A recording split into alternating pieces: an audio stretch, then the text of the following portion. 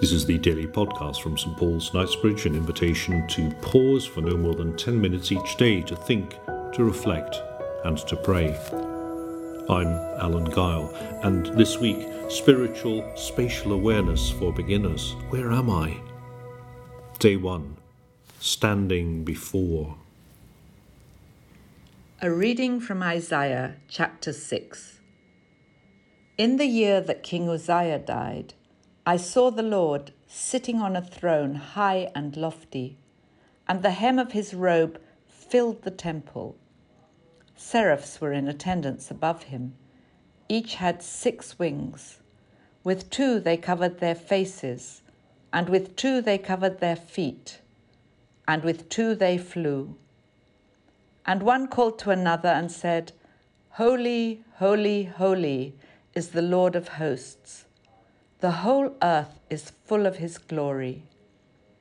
The pivots on the threshold shook at the voices of those who called, and the house filled with smoke. And I said, Woe is me! I am lost, for I am a man of unclean lips, and I live among a people of unclean lips. Yet my eyes have seen the King, the Lord of hosts.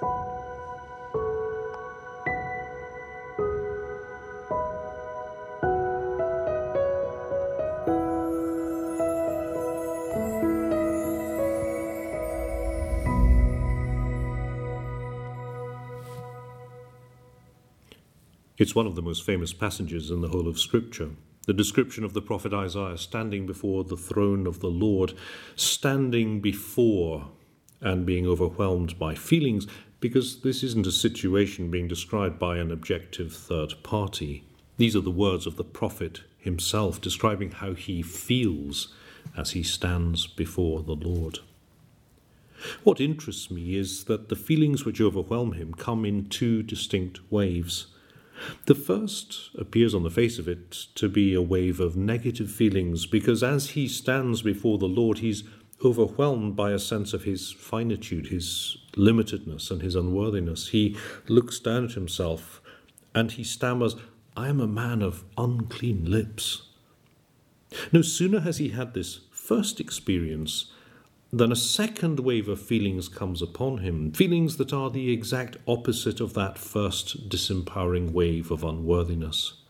Because these are now feelings of being cleansed and empowered and equipped, ready now not to cower before God or to fall to his knees in unworthiness, but to take the Lord's message out into the world. These 2 waves of feelings that couldn't be more different from each other. I think this is a very familiar description, a description of the profound human experience we have when, in moments of life, we stumble into God's presence. We bundle these dual experiences under the heading worship. Coming into the presence of the one who is the author of life and all good things brings us up short. It makes us aware of the infinite gulf between God and us. But, and this is the astonishing dividend of faith and experience of grace, no sooner do we notice our feet of clay, our lives of dustiness, or our unclean lips, than God cleanses and equips us. This is the authentic experience of worship, which of course we echo in church when we come together, first kneeling and confessing, and only then being fed and resourced in word and sacrament for the life we're actually called to. I think we only have this dual experience in the presence of the true and living God. Other things we choose to stand before may fill us with feelings, but the test of a true encounter with God is this dual experience, first of what we are not, and then touched by God of what we are called to be. As I say, so much of what we stand before and worship in our lives has an effect on us, but not this dual effect. And that should tell us something important. Idolatry feels like quite a strong word.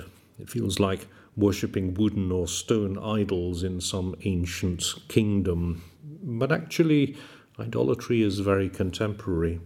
It's whenever we are standing before things in worship that aren't the true and living God. We all do it.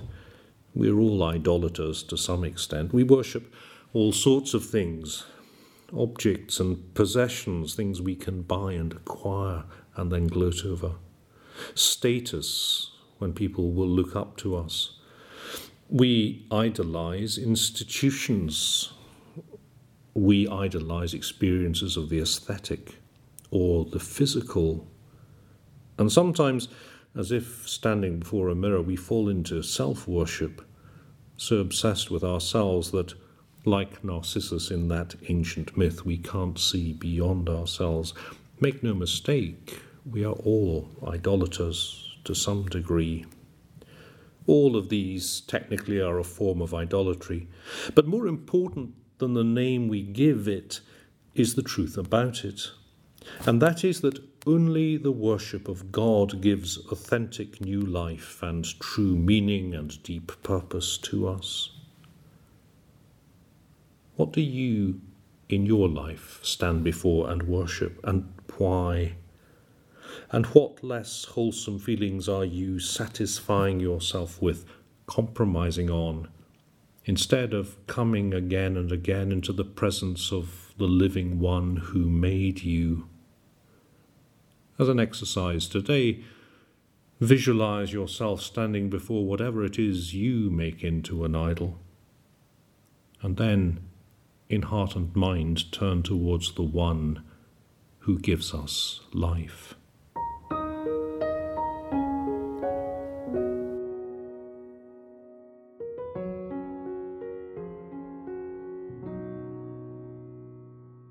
Open our eyes, O God, to the glory of your wisdom, power, and love. Graft in our hearts the love of thy name. Increase in us true religion. Nourish us with all goodness. And of thy mercy keep us in the same, through Jesus Christ, our Lord. Amen.